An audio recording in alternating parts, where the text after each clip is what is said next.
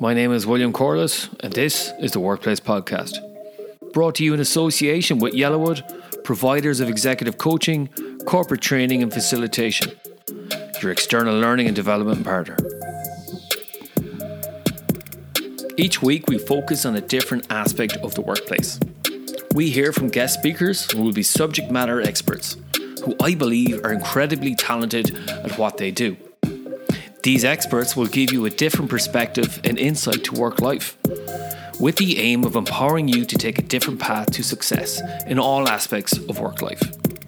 These perspectives will include career and personal success, leadership, high-performance teams, and creating a better work-life culture in your organisation.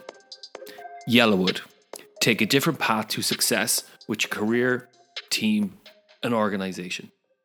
Welcome to the Workplace Podcast. Our topic today is a load of malarkey, improv and more with Neil Mullarkey. From co-founding the world-famous improvisation group The Comedy Store Players with Mike Myers, through to appearing on the likes of Have I Got News For You, Whose Line Is It Anyways, Austin Powers Movies, Saturday Live and QI, Neil Mullarkey has worked with some of the most talented names in comedy, film and television. Having been elected president of the influential Cambridge Footlights at the beginning of his career, Neil has gone on to share the stage with the likes of Eddie Izzard, Tony Hawks, Dawn French, Nick Hannock and Eric Sykes, and has been at the forefront of theatre improvisation for over a quarter of a century. Now he is forging a reputation for using this unparalleled expertise on the stage to inspire people and businesses to embrace their creativity and enhance their communication skills. Neil Mullarkey, welcome to the Workplace Podcast. Thank you, William. I'm excited to be here. Well, I'm excited to have you myself. You were very generous that on my birthday I received your wonderful book, The 7 Steps to Improve Your People Skills. I must say to the listeners, is so concise. It is jam-packed and it's very clear that you're well-read. So we're going to talk a little bit about this, if we can, later on. And our topic today then is improv and more. A lot of malarkey with you, Neil Mullarkey. And speaking of Neils, my last time in a group with strangers was actually in March 2020 when I was doing my very first improv class that got interrupted by the pandemic. So this piqued my interest in improv. So I'd like to hear from you in terms of, well, what is improv and how can this benefit teams and leaders? Thank you. Well, you mentioned Neil Curran. So he's part of the Applied Improv Network, a global group of people using improv skills from theatre in business organizations, in mental health, in the public sector, in the private sector. I use it to help people feel stronger about their communication skills, leadership, communication, collaboration. So the whole thing actually started not with comedians. If people have ever seen improv, and I don't always assume people have, by the way, people don't always know what it is. Whose Line Is It Anyway was big on the TV a few years ago, but people don't always know what I'm talking about. It's where the audience gives suggestions and the actors act it out there and then. And it sounds weird, doesn't it? And I must say, I thought it was weird when I heard about it. I'd never seen an improv show before I was in one. We just jumped in, Mike Myers and Kit Hollaback at the Comedy Store Players. We just did Sundays and they were helping us along the way. They were very experienced improvisers. But actually, improv started with a social worker in Chicago in the 1920s. She was helping children, inner city Chicago, deprived children. Maybe they weren't native speakers. And she gave them these exercises to give them confidence to speak up. And it was her son who said, this could work as a form of theatre in its own right. By 1959, he'd created what became known as Second City Theatre Company. And I'd heard of Second City because of a movie called The Blues Brothers. And I investigated, then people had come from Saturday Night Live into movies, and a lot of directors, writers, actors, performers. And then Saturday Night Live, a lot of people had come from Chicago at Second City. There's Toronto Second City. And Mike Myers, I met when he landed in England in 1985, before you were born, perhaps. And the think he told me was Second City. I'd heard it, I did it sketches, but actually, no, they do improv. And he started teaching me this stuff. And improv is about listening, working with what's real, working with what's present. And it can't but be funny generally. There is a lot of work done with so-called non-funny or serious improv, but generally it's about telling stories. And so I've been teaching improv now to people in organizations for 20 years. And the fact of the matter is it opens people's minds and hearts and bodies. Wow, it's okay not to know. Wow, it's okay to listen. I can have a plan, yet can my plan be flexible? That's really what it is. And at a different level, it's okay to have fun. It's okay to laugh with people as well. So I teach it both as an interpersonal skill. So some of I mentioned in my book about how to get on with people better, and also a kind of a more philosophical thing, which is we'll never know what's going to happen. How do we live with uncertainty? How do we cope with the fact that things will change? I don't know. Even this week in the United Kingdom, we're having to deal with gas prices going up. What's going to happen? What are we going to do? And if your mindset is, oh no, things have changed, it's a disaster, I'm going to cry, that's not going to help. If your mindset is, we have a reality here, how do we use that? That's a very long answer to your first question, isn't it? It answers my question perfectly, I must say. And listen to you speak, it reminds me of the book. Is you're speaking with great clarity and very skillfully. It's quite lean. There's no padding, much like the book. And one of the things that you just said there in terms of, I suppose, the current reality people find themselves in then, and I saw this on your website as well when I was doing my research, is you talk about the new nimble. And for me, is that where improv can sometimes be seen as winging it, or what's I suppose the correct way to look at improv? Well, you've I don't know if you've done your research, but my most viewed post on LinkedIn has got 15,000 views, where I said winging it versus improv. Because actually, if you look into the history of the words winging it, it's from the theater. And what actually it means is somebody is learning their lines in the wings.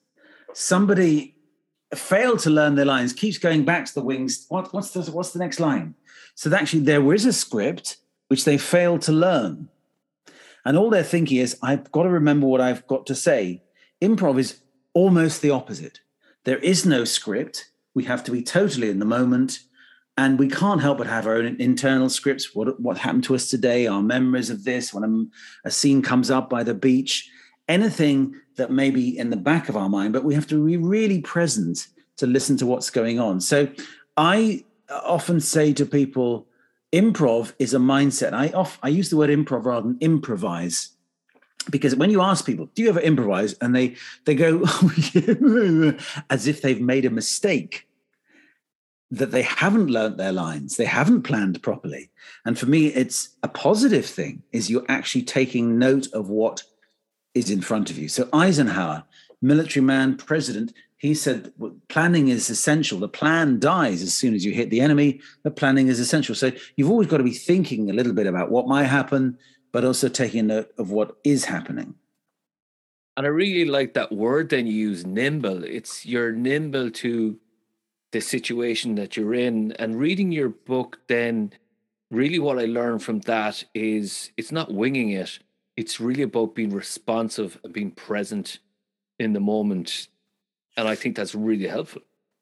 That's absolutely it. It sounds a bit touchy-feely, I know. And so I always tell people, look, this isn't all about hugging and saying, I love you. And of course, improv, our motto almost is yes and. Yes, I hear what you say, and I build on that. Now, of course, there's a multiple ways of yes-anding somebody. You might even say yes, and if you do that, that could be problematic. So we also talk about the idea of a block when you say no.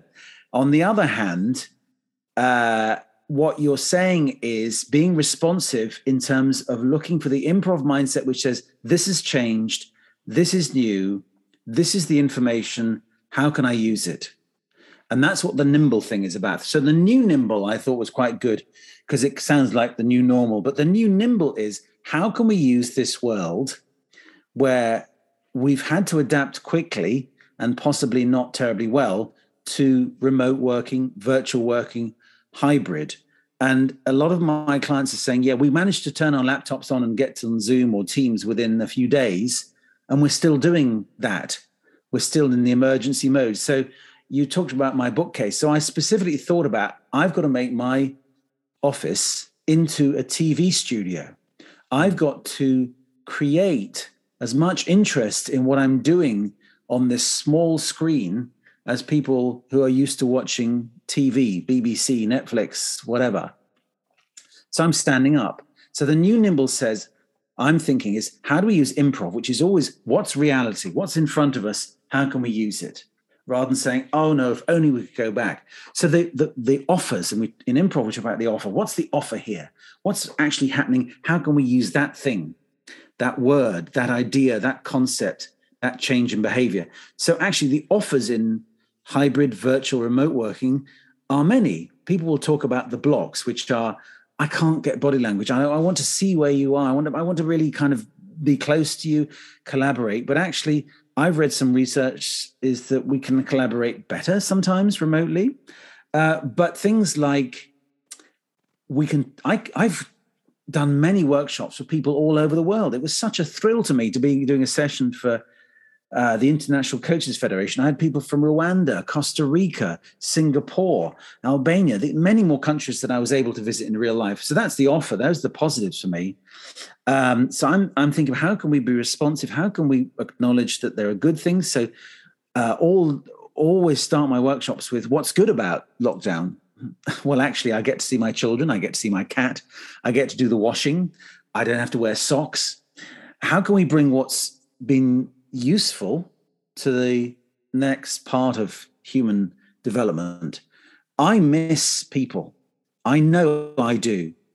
The Comedy Store is open since July, and it's been wonderful to be in the room with performers, with the audience. However, how can we somehow use the best of face-to-face and the best of virtual? That's what I'm focusing on in terms of improv mindset is, okay, this is it. Let's work with what's in front of us. And that brings us to the 7 steps in your book then, which is wonderfully, even on the back cover there, is learn, look, listen, link, let, lighten, and leave.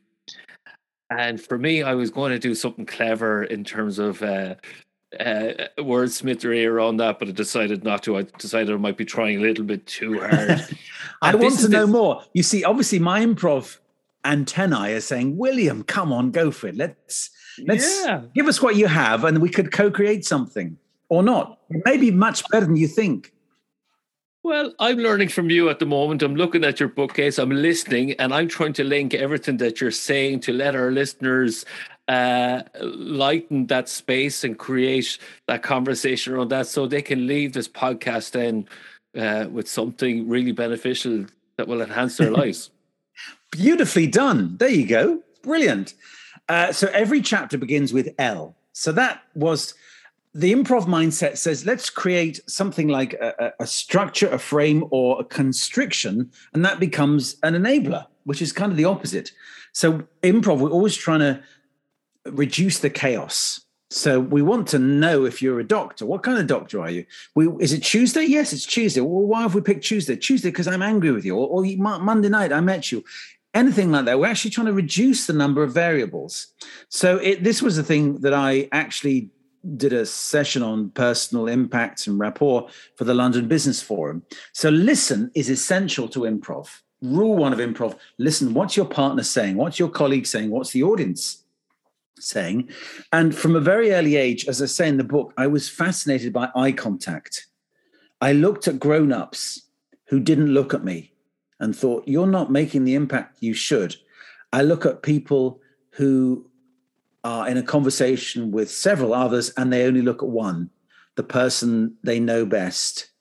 And I decided I was always try and spread it around. And I dare say as well, when I'm in a conversation with a female, sometimes people only look at the male. I mean, it's shocking to me, even in this day and age.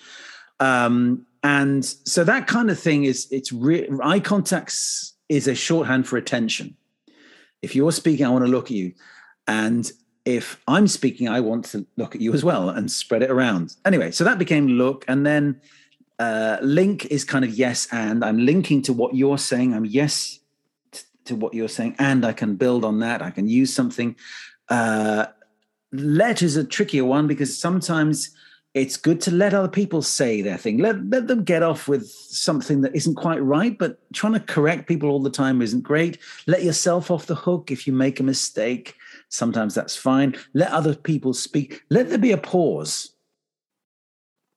A pause is a great thing in any conversation because the other person might have a chance to say something, and you might also give them room to say something they weren't sure about. And you've given yourself time to think, perhaps if you're about to speak. Lighten things up. Humor is so important. Not making jokes about, hey, we've lost a lot of money or it's a funeral.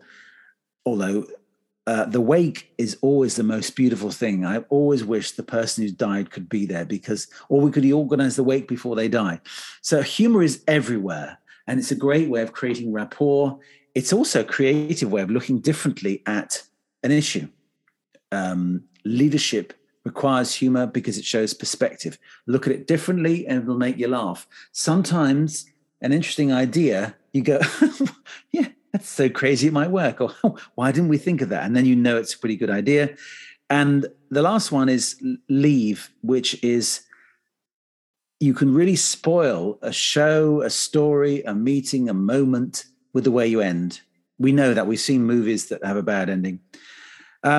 And back to the first one, learn. Is in improv, we always say, what does my character learn in this scene? How is she changed by the scene? And I thought, actually, I want to still learn all the time. Mistakes I can learn from, learning about somebody, learning from somebody. Everything is a learning possibility.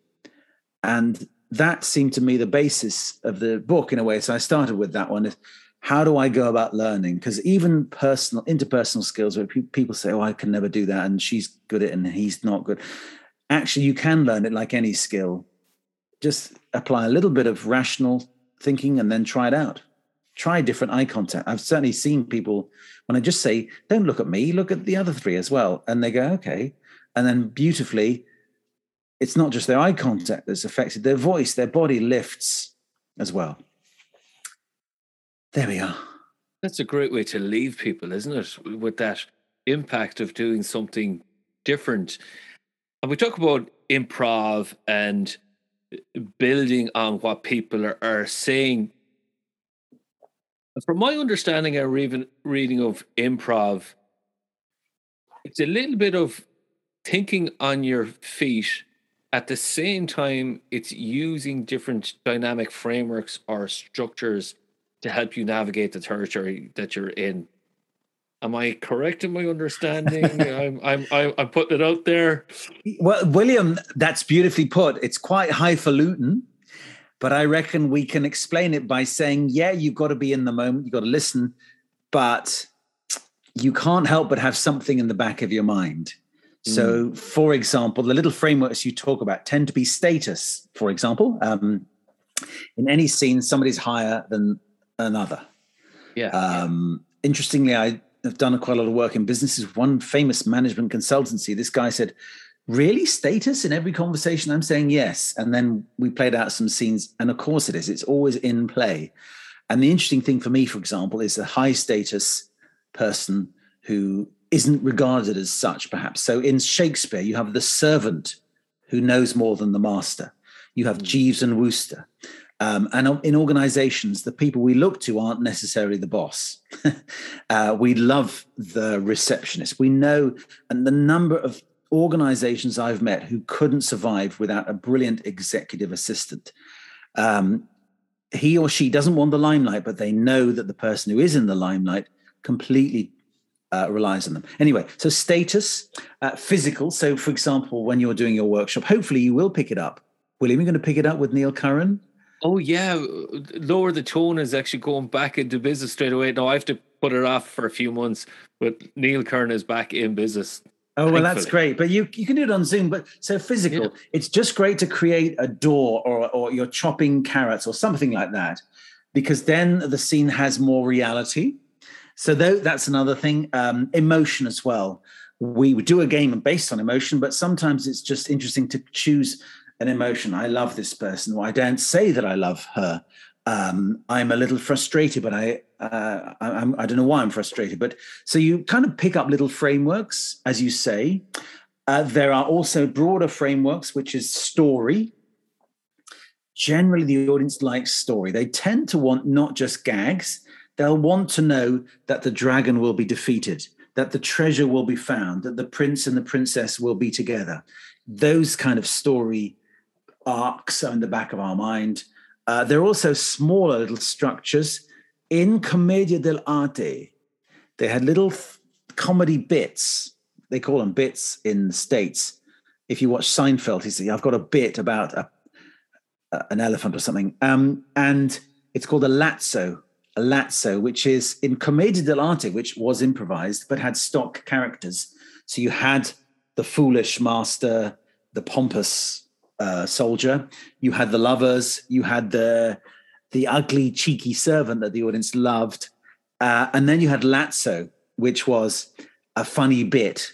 And a lot of musical things like, for example, somebody coming across the stage holding a ladder, and I'm doing it now for the viewers at home on audio, is I'm walking across the screen holding a ladder, and then it goes to the other side of the stage, and then I run round, and then at the back of the ladder, I'm carrying it as well. And just things like that, comedy bits, and the custard pies, mishearing, he's behind you. So the lazzi is the plural, I think, where kind of we know, oh, there's a bit here where somebody's going to be surprised, or somebody's going to be finding that they recognize somebody that is in an unusual place, or something like that. Or we have a backstory. Oh, yes, I saw you last week doing this. So there are little tiny things there, yeah. But we don't know how they fit together. And also, if I'm doing it with my friend Janet, she doesn't know what I'm thinking, and I don't know what her thoughts are. But if I'm really looking at her, so eye contact, and listening to her, both her body and her words, then we can co-create.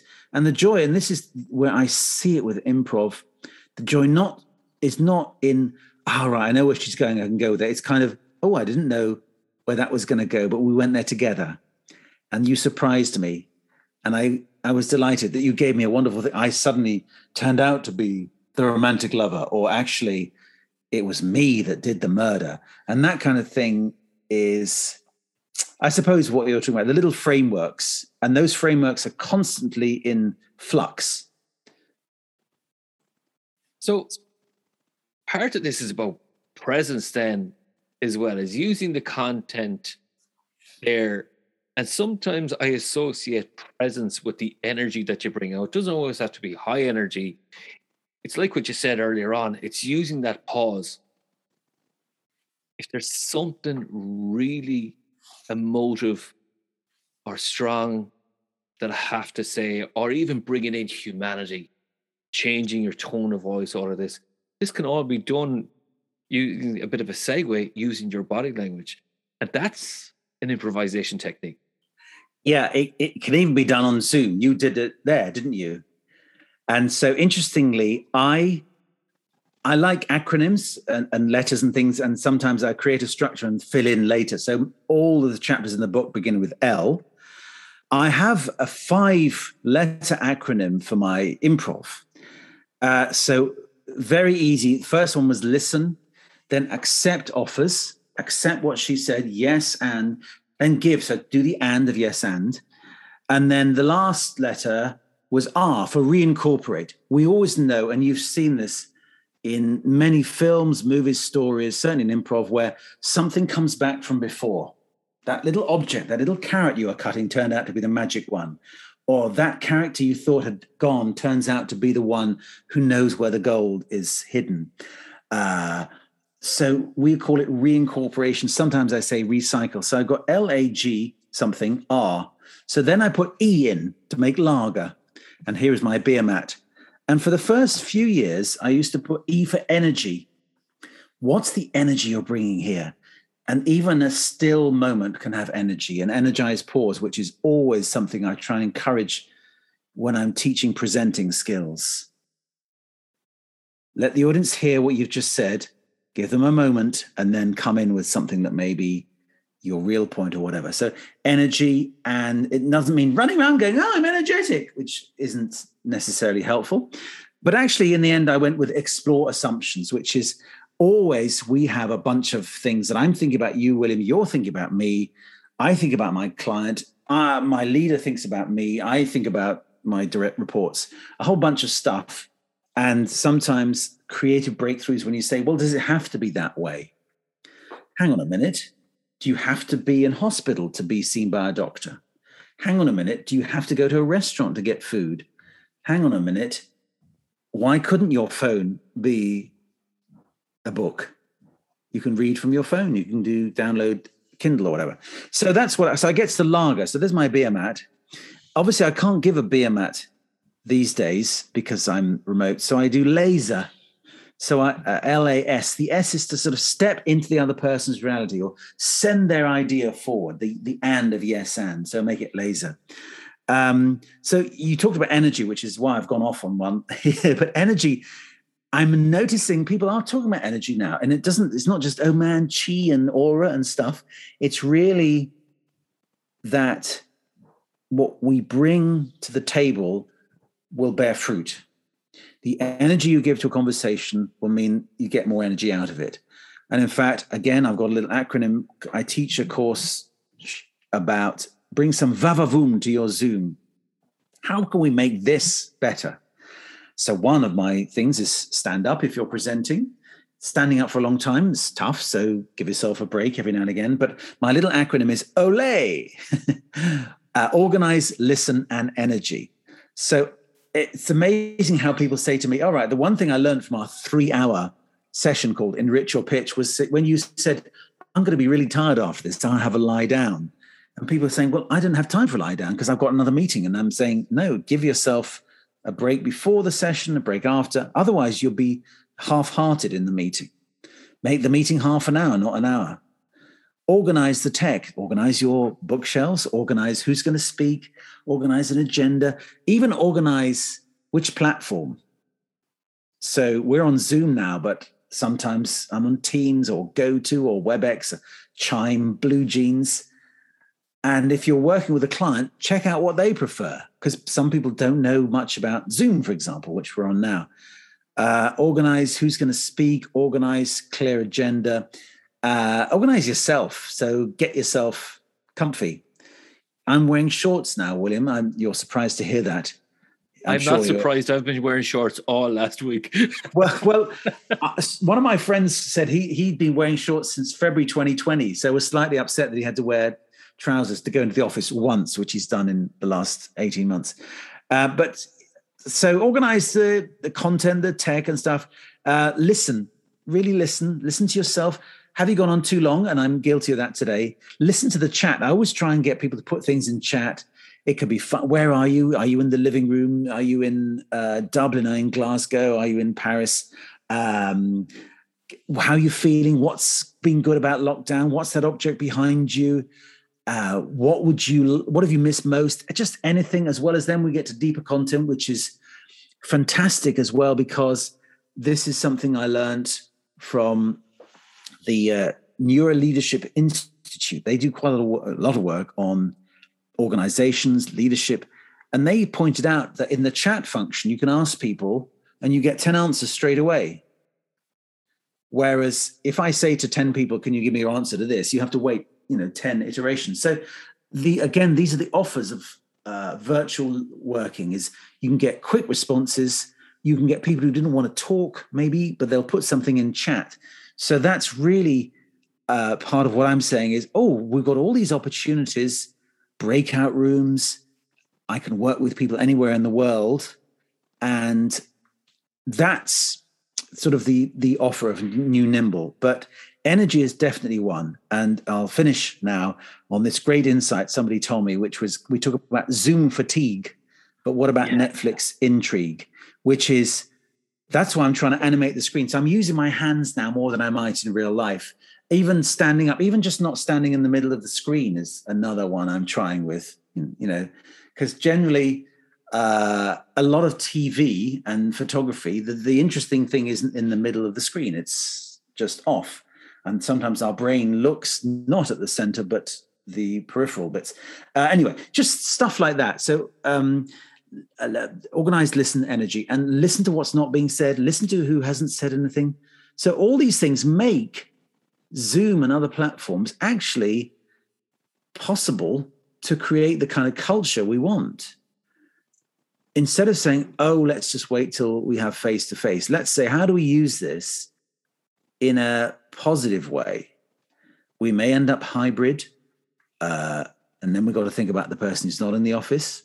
But there's lots of things we can do to include people. And even one firm said to me, actually, there are some of the shrinking violets, the quieter people, who feel more empowered on Zoom and similar to speak up because they're in their own house, they're wearing their own socks, or they're kind of in a safe place, which they might not feel so empowered if they were in the boardroom or meeting room. I might make an offer, if that's okay, and you can do a block if you wish. I'm just trying to practice my improv here. From what I'm hearing you say, there are different acronyms there. Really, when you talk about exploring, then I'm really hearing about different layers. So I might suggest, if it's okay, the next time you do your book, you might include 8 as layers. There, all right. And if we can negotiate a commission on that later on. When I was hearing you talk, especially about the chat function, those people who are sitting in the shorts, they're in their kind of safe zone there. It's really about bringing the best out of people. Is how do you make it psychologically safe is what you're saying. So that person sitting in their shorts, or that person who normally would speak up in a meeting, using the chat function. And then there's all these bids coming in. And then I really started going back to the book, reminding of something I often coach people on, is networking.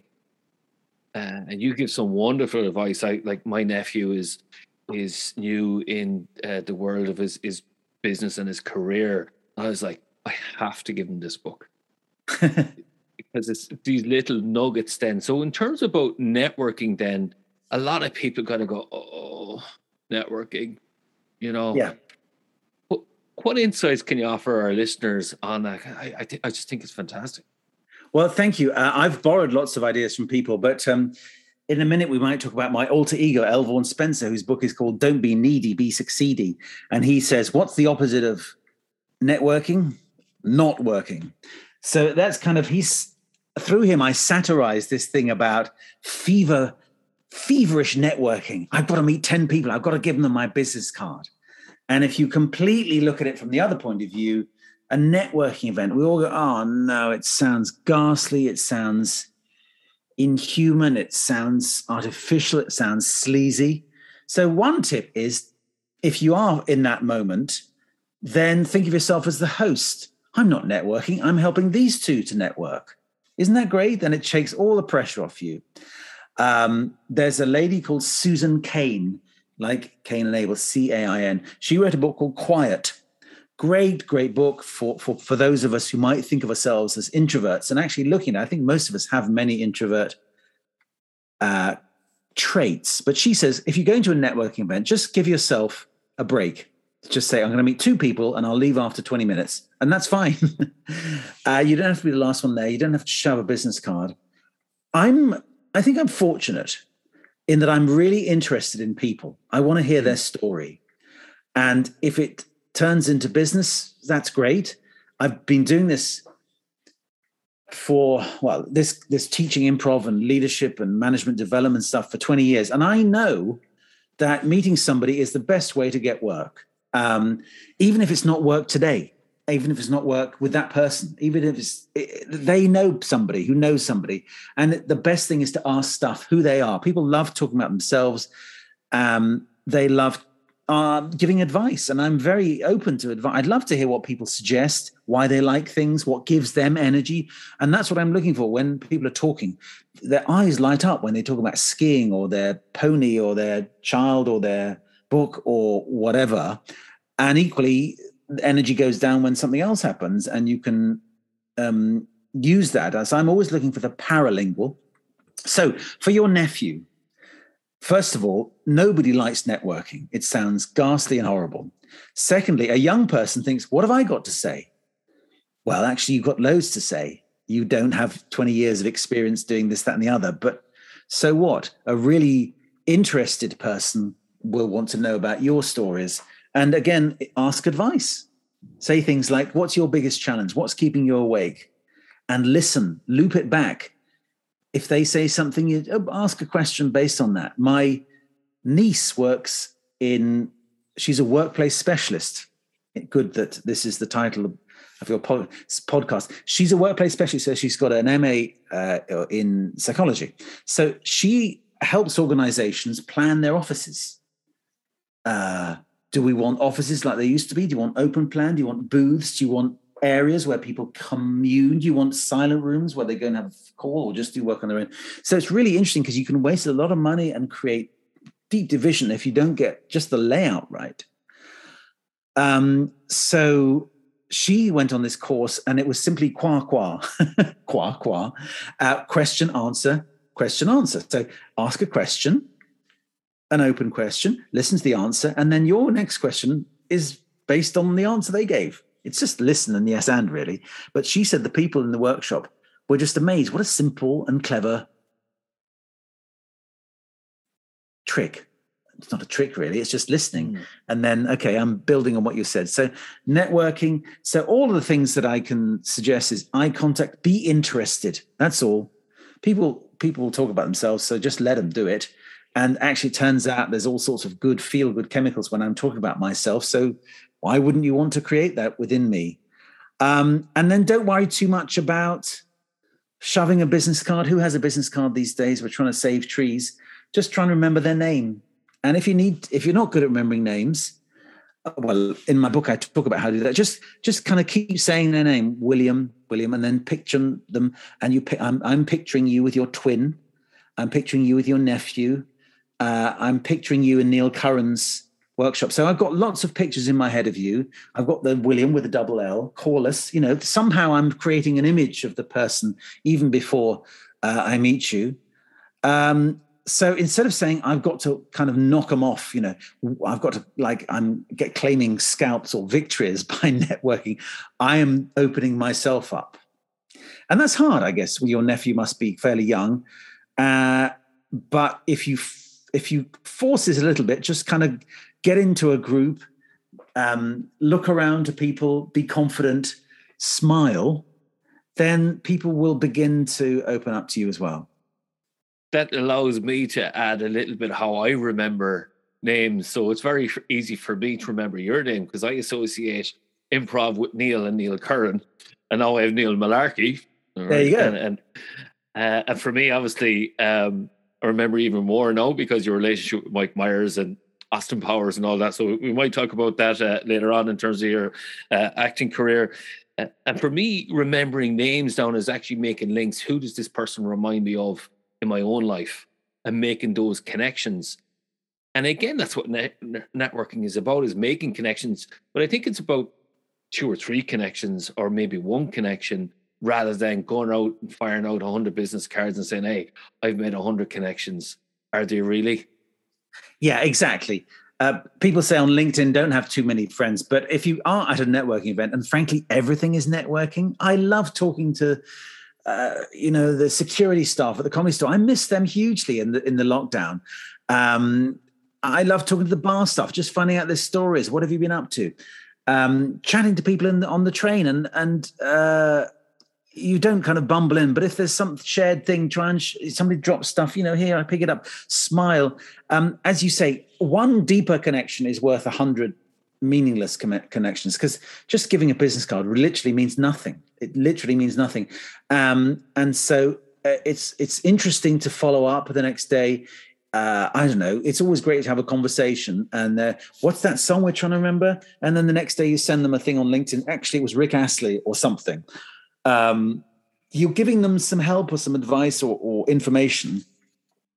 You're cementing the relationship. And it's not sleazy. You're not quickly then, well, will you give me money or a gig? Yeah. Because I get that with LinkedIn. Somebody I don't really oh, that's interesting. That interesting business. And then it's and then the next day you get a long thing. Neil, I was looking at Improv Your Biz and thinking we could, and you haven't. I'm not selling widgets. I'm not employing 5,000 people. So don't approach me like I am. Yeah. Say things like, I saw the Comedy Store Players, or, wow, I'd love to do improv. And so you can certainly do it through LinkedIn and other things. A lot of people say, oh, no, LinkedIn, I get a lot of spam. So maybe that's not the way to do it. But it depends on who you are. But just spreading your circle. And as Julia Hobsbawm, who's written about networking, Julia Hobsbawm, often it's not your primary network, it's the secondary.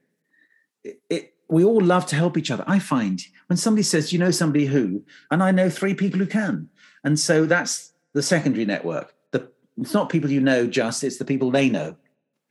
And that's how I've got all my work, really. I don't have a marketing budget. I just keep in touch with people, and people will say, oh, you did it for this firm. Can you come and do it for my new firm? Or my colleague isn't sure, and I thought maybe you'd be the right thing. So even if you're in a regular job like your nephew might be, it's always good to keep up with people from school and anybody you meet, because at some point they could be just a really helpful person to say, look, I'm just not quite sure about this job, this idea, or you've been to Japan, any thoughts? Just making connections. Funny that you mentioned that. I was doing some work in Japan. The guy I used to sit beside at school has been living there for over 20 years. Brendan Jennings, if you're listening in, thank you so much for that. I'm glad I kept in touch with you. And well, there you go. And you'll help him as well. And of course, this is people love to help. It really is true. Yeah. And that's the thing is networking then it's that give and take, isn't it? Yeah. I'm here to offer something. Like I was trying to offer you a book recommendation there by The Extended Mind earlier on by Annie Murphy-Paul. And it's these connectors, isn't it, that we have in our life? It's how do we weave that social fabric that we create, I suppose a helping community around us, isn't it? Yeah. That sounds pretty good and pretty woolly. Actually, McKinsey did a thing called weak ties. Weak ties, yes. As in the people we don't know that well are good for us psychologically. The person at the bus stop, the train station, the newsagent, and it's not too stressful, because if I'm having lunch with a friend and we're talking deep and it's quite emotionally demanding, it maybe I just want to chat to the waiter because I'm not ready for that. So they call it the strength of weak ties. So they can be helpful psychologically, and they can be helpful with work. Somebody you've met once, and then 5 years later, there's some connection. So don't forget those. And I was interested in the lockdown. We didn't have weak ties. I didn't see the people as the security people, the bar staff at the Comedy Store. I didn't go to the tube stations, nod to the guy behind the counter. I literally just saw my family or the delivery person. And so that my world had closed and I felt very sad. So encourage weak ties. And I would just say things like, say good morning, smile. And that can be the school pickup, that can be at the post office, it can be anything. And it's good practice for your nephew as well. If you can smile at the receptionist, then you can smile when you go for the interview.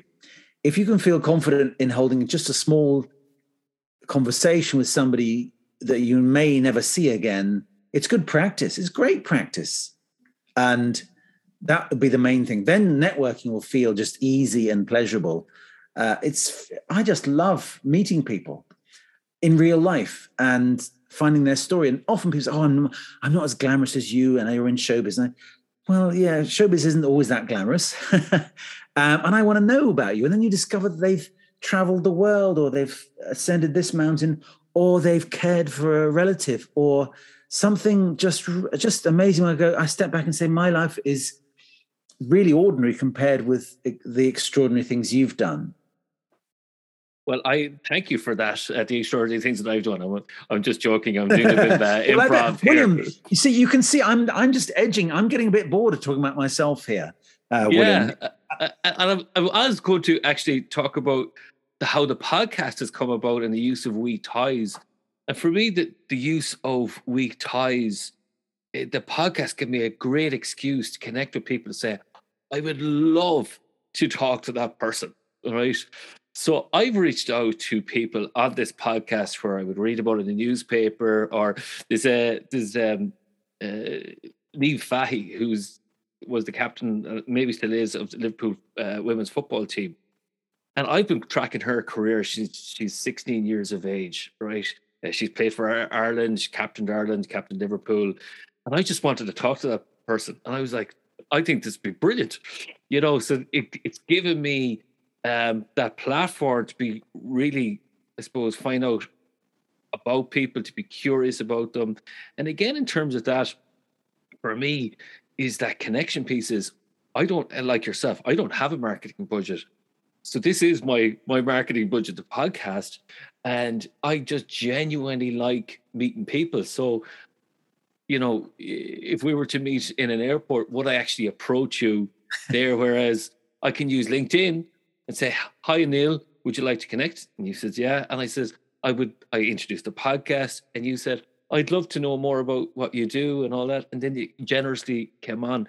So that's the reason why I love the podcast and I'm clearly learning then. Number one is I'm reading a book or two a week. And then when I'm on the podcast, you're reinforcing what I'm learning. So for me, this is just a wonderful gift to have this podcast as a brilliant use of weak ties. Absolutely. And I was going to say, you don't have a marketing budget, but your budget is time and energy. Mm. You've given energy to this podcast. You've learned how to do it properly. You've got your Stream Deck thing.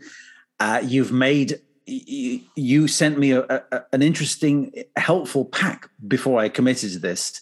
So often marketing, think about it as time and energy, not necessarily cash. You can spend a lot of money on nothing, or chasing LinkedIn people with no particular point other than just grabbing the numbers, whereas you had something I felt specific. So that's what I would say is manage your time and energy. You're giving, we're spending an hour together or so today, and that is possibly how people should think about it. I don't have to get a really well-written resume as if I just spend a little time talking with people, and both as giving and taking, if you like. If you give help, then you'll get help. I am happy to do podcasts and charity gigs, and I always learn something from them. And it's a better use of my time than getting a PR person in, frankly, because it works better for me. It's more authentic to me. And it's just more real in a way, and more effective for sure. So anyway, that's what I was going to say, really. In terms of your nephew, networking requires a bit of energy and time. And that may be the investments that people are unwilling to give, but it's worth it, rather than just cash. And I dare say leadership as well. I'm this week I'm giving a talk about internal communication.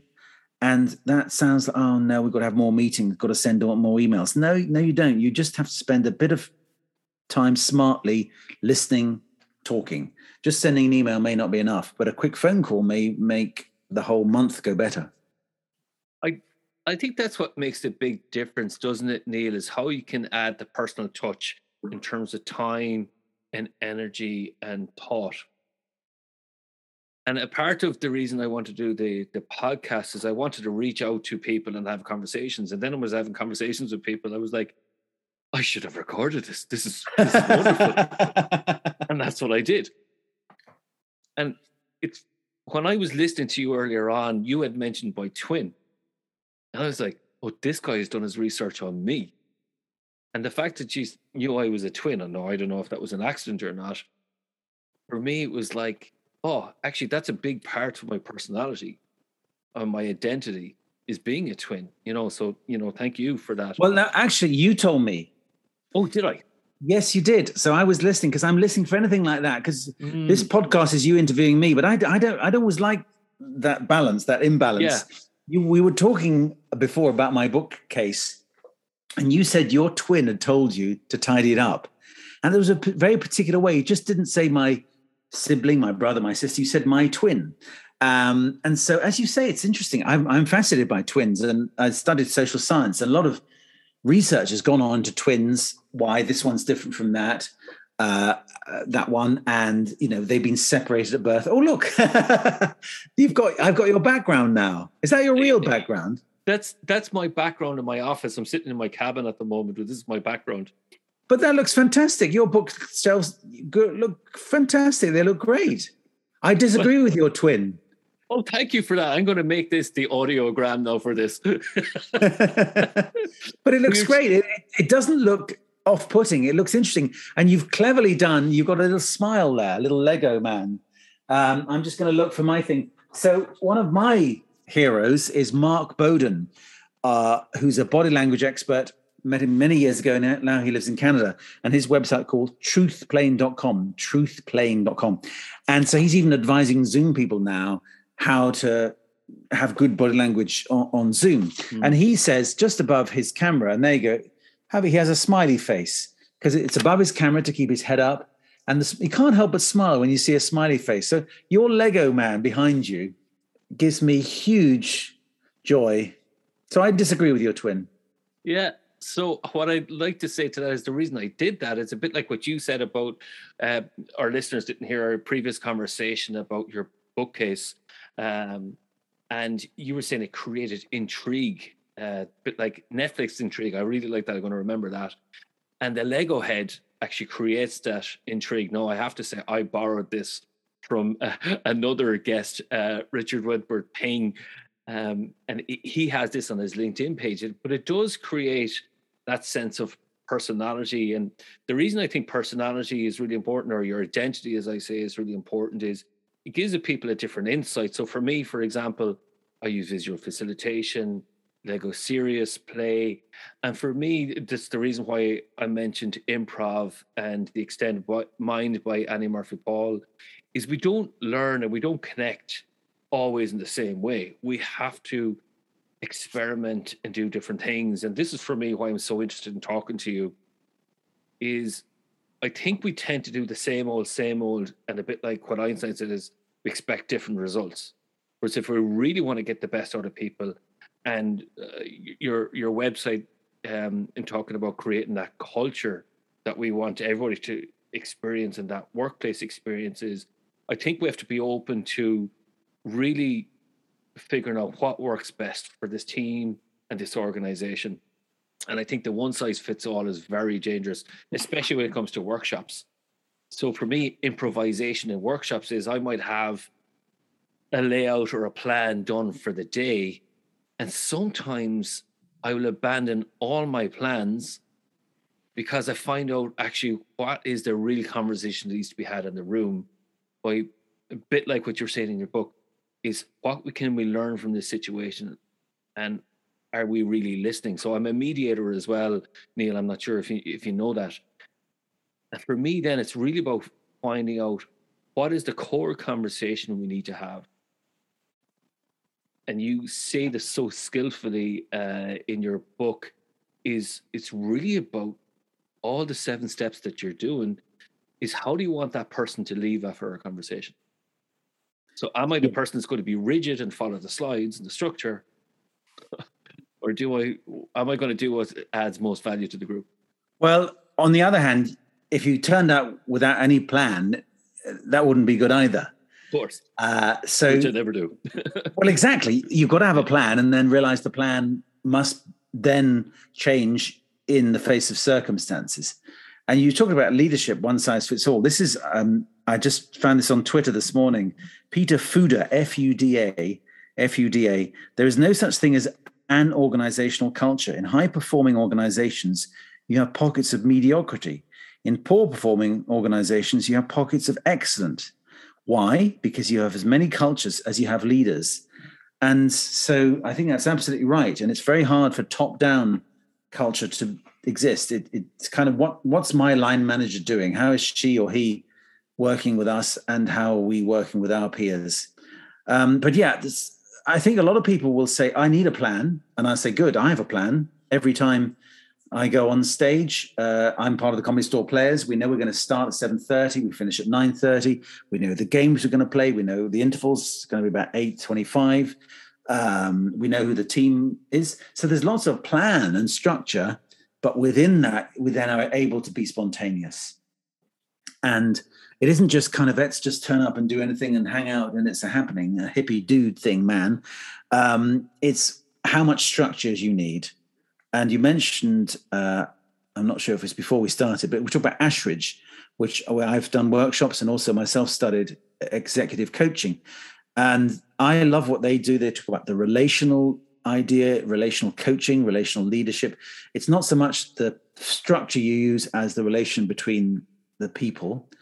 But they talk, when applying improv thoughts to leadership, they talk about minimal structure, maximum autonomy. Minimal structure, maximum. No structure, but kind of just enough for the people to feel like they're supported, but they've also got enough autonomy that they can do their own thing or feel ownership of the endeavor, rather than the boss says, do this, okay, we'll do it, and then we leave at 5 o'clock just having done the minimum. And I think that's why leadership is fascinating to me, because it's a constant mixture of planning and reacting. You talked about being responsive, responding versus creating the future. When do we do that? It's tough. You've got to have a budget, I guess. You've got to have a thought. You've got to have a to-do list. You've got to have maybe an idea of where we're going to be in a year's time. But there's a man called Don Sull, Sull, as in dull, but with an S. Don Sull, he was organizational strategy professor at London Business School. Now he's gone back to Harvard. And he said to me one time, Neil, I think improv is the answer. I'm just not quite sure of the question. And I thought, that's great. I'll just keep asking questions. And he said, a mission statement's fine, but having too much of a clear strategy means you're stuck a bit. If you've got a 3-year plan, who knows what's going to happen? Pandemic has clearly changed everything. But I remember there was a period when fax machines were the best thing ever. I was so happy to have a fax machine. So at some point, somebody must have said, let's be the top fax machine manufacturer in the world. So we'll build factories and have a great plan, a supply chain. And then fax machines it was just laughable. William, have you ever seen a fax machine? Have I seen it? I've used them. In my previous job, people may not know this about me, but I did electronic engineering in college, and I used to have the designs of a printed circuit board faxed to me. So I used to check before they went off to be manufactured. That's a long time ago. Well, there you go. But it was the bee's knees. I had one at home, and somebody would send me a piece of paper, and it was fantastic, like getting a photocopy on this crummy paper. Anyway, that's my example of, if you plan too far ahead, you could get in trouble. On the other hand, you can't just say, oh, I don't know, let's just do what we feel like this week. Now, of course, I'm fascinated to know about your electrical engineering, because I meet a lot of people who are in leadership development, thinking about work and, dare I say, using the softer skills and thinking more philosophically and reflectively. And they've come from a sciencey background. So that all of the archetypes and stereotypes are not true. People have studied mechanical engineering and et cetera, and now they're looking at how we work as people. They're thinking about philosophically interesting things about quantum mechanics. How is it that these creatures interact and make an organization? How does culture occur? So what happened? I'm going to ask you, you cut this from the podcast. How did you make that transition from electrical engineer and looking at circuit boards to now this all this stuff you're doing? If I'm completely honest, I was a terrible electronic engineer. So how about this? Why I got into what I'm doing is because I constantly struggled all the way through my 20s and early 30s, right? I mean, a constant struggle in my career, in my personal life, and I got into counseling and therapy, which I trained as briefly. So that's another thing.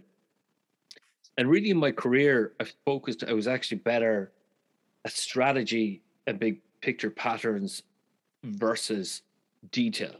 No, it's not that I can't do detail, it takes energy. So a bit like when you refer to a Myers-Briggs type indicator in your book, this was like a world open to me. And then I found the word empowerment, which I really didn't know what it meant.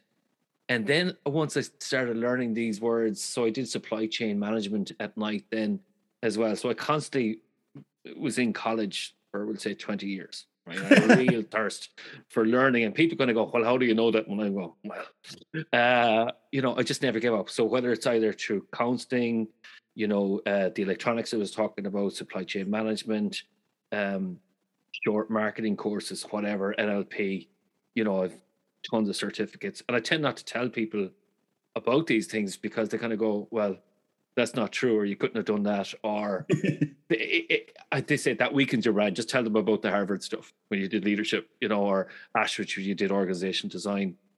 So I can sometimes be selective because I sometimes find myself, I talk too much about myself, and that's where I'm trying to get the balance right now. I am so interested in you. That's why I'm asking you so many questions. And I feel like, with this time, how do I ask him everything I want to ask him? And when I'm reading people's books, then I get really fascinated, kind of go, well, what led them to this learning? And for me, what leads me to my learning is a struggle. So the reason I get into organization design is it's not just conflict. It's not just strategy. It's actually the way the system is set up isn't right. So the reason I got into organization design is because of my mediation work. I was kind of going, well, actually, we don't have conflict systems. People don't know how to have the conversation. So we've set up differently. Then there wouldn't be that constant tension between departments, or I suppose how the organization is set up, because sometimes it is set up to have these tensions, and it's the law of unintended consequences. So for me, then is think about, because of a bit like pandemic we find ourselves in, actually what's that doing is that's forcing conversation to happen. Say, actually, well, this never worked anyways. And now people are leaving. Are they leaving because of the pandemic, or are they leaving because, I suppose, the fissures, the cracks were already there and they just got larger because the pressure of the pandemic put on? So for me, it's that thirst for curiosity. But if I haven't felt that struggle, how can you really talk about it to people or really be empathetic in their position? So I suppose that's a little bit about me. Is a bit like you were saying earlier on before we started recording, that you were intuitively knew executive coaching was the right thing for you to do. You knew there was certain things that you could benefit you because people are looking for, I suppose, that assistance or help, and you wanted to have that framework there. So again, I was like, well, actually, that's what I do, and that's why I have all the various different offerings that I do, because I think, we have to look at things, especially leadership, through different lenses, whether it's the organization lens, through the culture lens, and not just nationality culture, but I suppose toxic masculinity. You were talking about where people were just looking at the guy in the room and not the women. You're like, come on, it's been 2020. What are we, 2021? Sorry. I think so, yeah. I think I've written off a year. Yeah. So well, thank you, William. Me. Thank you for your story. I love your story. And my struggle was, did I just want to be a comedian? And for me, it wasn't enough. For many people, it is enough. And comedy has to be in our lives. And professional comedians must be cherished and nurtured. We all know how much we love to see them. But for me, I wanted to do something not just on the stage with an audience, but down and dirty on a Friday with Monday morning. And somebody said to me that she is also from the world of theatre, but doing coaching and workshops, is those 2 hours that we're in the theatre is fine. But what about the 40 hours when we're at work? And I want to be in that space as well. So I love using my brain. I use the vehicle of comedy. So all my workshops are fun. We do improv. Yet we're trying to get to something else, which is, why are we? Where are we? And all that stuff you said about what's toxic, what's helpful, what's useful. Because as soon as you get people gathering together, you've got a story of possible conflict, but also possible collaboration. And improv at its best is, I feel, both an individual and a team member. And that surely is what organizations should be about, to shine as an individual and to feel loved as a team member. And I've seen it in many places, and it's possible, totally possible. And it's not fair sometimes to ask people to lead when they haven't had much practice at it, or even many good examples of it. Hey, you're leading this team. Well, how do I do that? Well, just do it. And it hasn't been thought about much. And it's interesting that Ashrish did a survey of leaders before the pandemic and after. And of course, during the pandemic, much of their job was just connecting, just engaging. And they kind of summarized it is don't check up, check in. My job as a leader is saying, just what's going on? What are you up to? Does it feel too much? Tell me how it is for you. How's your perspective on the world? Rather than get on and do this job. And of course, my sense is we shouldn't have had to wait for a pandemic for that to be the place. But on the other hand, it's not so easy to be that sort of leader where you've got to where you are because you're really good at the thing. You could be good at those circuit boards and stuff, and then you get to be the leader of people who are doing circuit boards. So what do? Just show them how to do it and then get on with it? Or do you have to step back and let them do it and make their mistakes, and you got to support them and guide them and sometimes just see how they are? I have my experience in terms of emotional intelligence, and there's a lovely graph, we can't show it right now, is where the CEOs that are successful are the ones who their IQ is high, but they continually grow on the graph in terms of emotional intelligence. And our IQ really is fully developed by the time we're 25. Grows minimally, but that's about it. Whereas and this is where you have in cultures at the Far East, is keeps growing and growing and growing in places like Japan, where the elderly are really held in high esteem. Whereas in Western culture, it's not the case. And really what they're showing is that wisdom is actually emotional intelligence, is like, what do you do in this context? And what's the right thing, to do? It's decision making is what leadership is. Doing the right thing at the right time, or making the right decision at the right time. And for me as an engineer, I saw things in formulas, black and white. If an input, process, output. It's not that hard, lads. Just get it done. and for me, then it was about learning the nuances then that I kind of dismissed quite readily, and now I'm constantly just looking for nuances.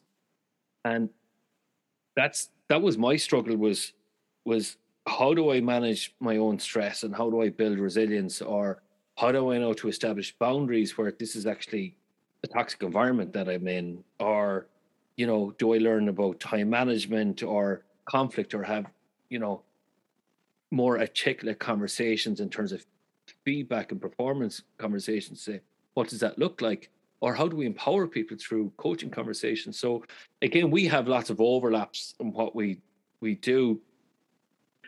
And then when we talk about the skillful stuff, right, this is where I'm interested in your alter ego. Now, I'm not going to tell you what my alter ego was. Any of my college friends will be listening in here, and I put on an alter ego in college.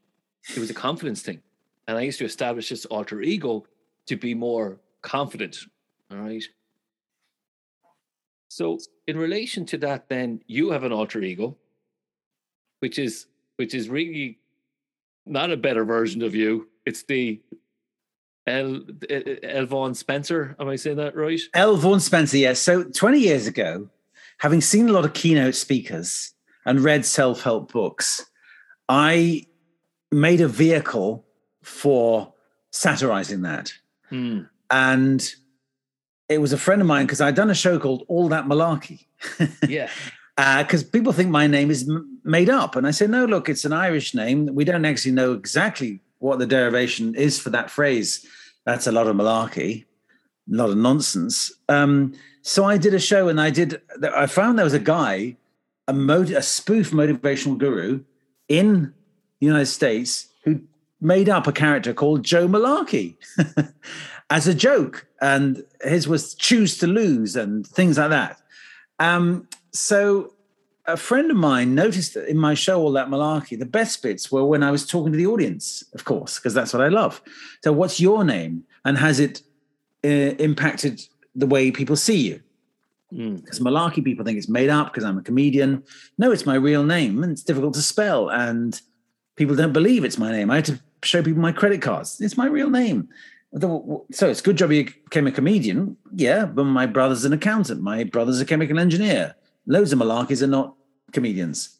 And then, so my next show, my friend said, do more where you interact with the audience. So I thought, yeah, okay, it'll be like a self-help workshop. So I'll pretend this character is helping people with their lives. And what we discover is that his life is in a mess. So I put on a ponytail, I have a goatee and an orange suit to make him different. He's got a different name from me, and he swaggers in a way different from me. I had two directors, women, who were always reminding me not to be Neil. Got to stand and talk differently from him. And that was great. And another friend said that Carl Jung said that the shadow, the dark side is the creative side. So I literally said, what are the things in me that I don't like or fear about or don't dare show? And I'll put them into him. Yeah. And it was great to have that. That was very empowering to notice that. So he's a bit pathetic, but he's full of himself, but it pretends he believes himself 100%, doesn't know how to deal with women, thinks if he swaggers in, that's the way to do it. So all the things that I would say, I didn't dare do that. But if I can do it in a satirical context, it's quite relieving. And of course, people like it because they can see me behind it, but they can see me satirizing this character. And they've often seen people a bit like him. So he's not based on an individual, but just several people, and the whole notion of I can tell you how to run your life. So anyway, do the show called Don't Be Needy, Be Succeedy. And it was one of those things where I was a bit short of material, so I just wrote some raps. So I did some rhyming.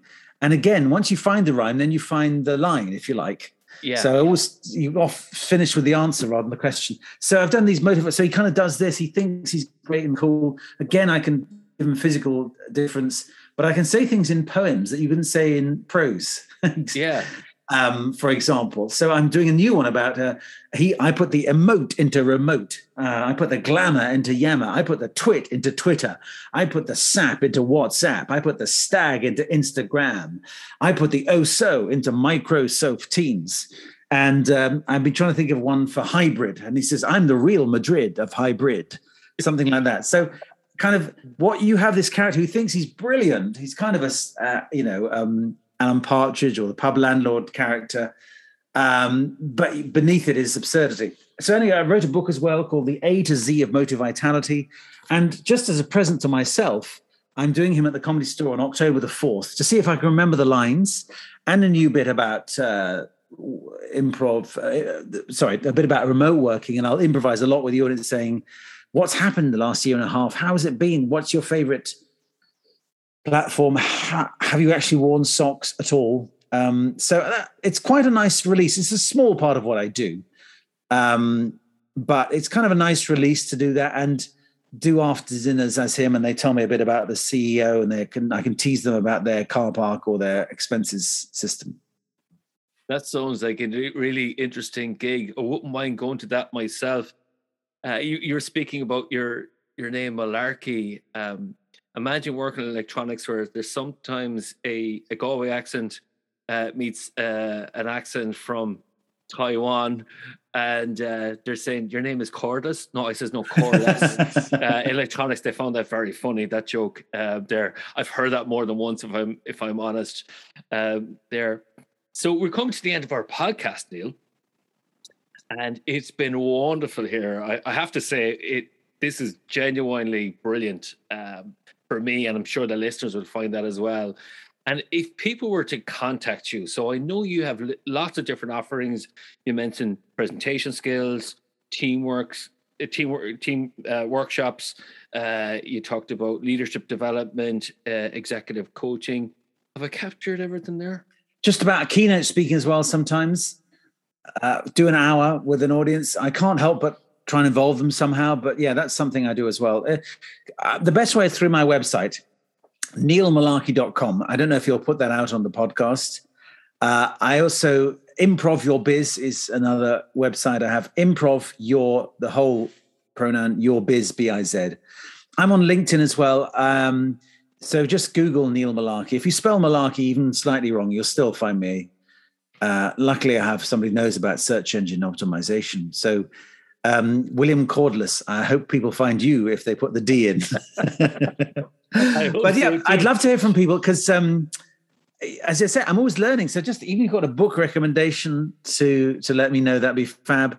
I'm always kind of looking for new things to do. So I thought I just taught improv when I started, and turns out I teach leadership. Oh, right, that's interesting. I could even teach negotiate. Wow, that's interesting. A collaboration. Yeah, okay. And I did a session on feedback once because I just thought, is that people ask me? I'm sure you can. And then just things like, oh, right, how do my thoughts bear on this? How does improv? What is it? And even sometimes, can I do a little scenario where it's done badly? Use my comedy world, how not to do this. And that's quite informative sometimes. That's my approach. Rather than saying I'm an expert, which I'm not. I'm an expert on theatre and improv, but I can apply that. But sometimes it's just tell me what's bad and I'll dramatize it. And people go, oh, yes. And that makes us think how to do it better. I must say you were so well read and informative. People have no choice but to view you as an expert. I really enjoyed today. I do hope that some people may actually get the beer map posted them in the post. I think you should put that up in LinkedIn when we launch this podcast, and that'll be out next week. Neil, thank you so much for your time today. It's been a real pleasure. Thank you. It has been a pleasure for me, and I'm going to delve deeper into you and find out more. One day I should interview you. I would love that, Neil. But thank you. And I hope to meet you in real life. I've met a few people in real life, face-to-face, the last couple of months. And I forgot that I didn't know them in real life because we've had a good time on Zoom. So when I meet you in real life, I mean, are you taller than you think or shorter? Because one guy I met was so much taller and that guy was so much shorter. And I had no idea because you don't. I have to say I'm taller than I am right now. Because I'm sitting down, and I think I'm much better in real life. I don't think I'm very photogenic. Oh, I disagree. I think you're beautiful. Thank you so much. Especially when you smile. It's a shame the radio listeners, as it were, podcast listeners can't see your smile. You have the most wonderful smile. Well, thank you so much for that. I always thought I had a face for radio. You have a voice for radio and a face for life. Thank you so much for that, Neil. Okay. And I look forward to meeting you in London sometime.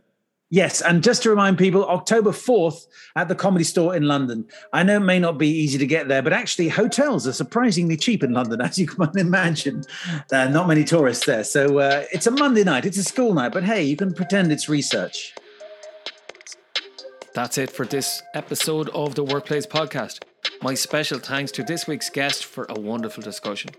If you want to get in contact with the podcast about a workplace topic or a particular challenge that you're facing, contact me via Twitter at Different Paths.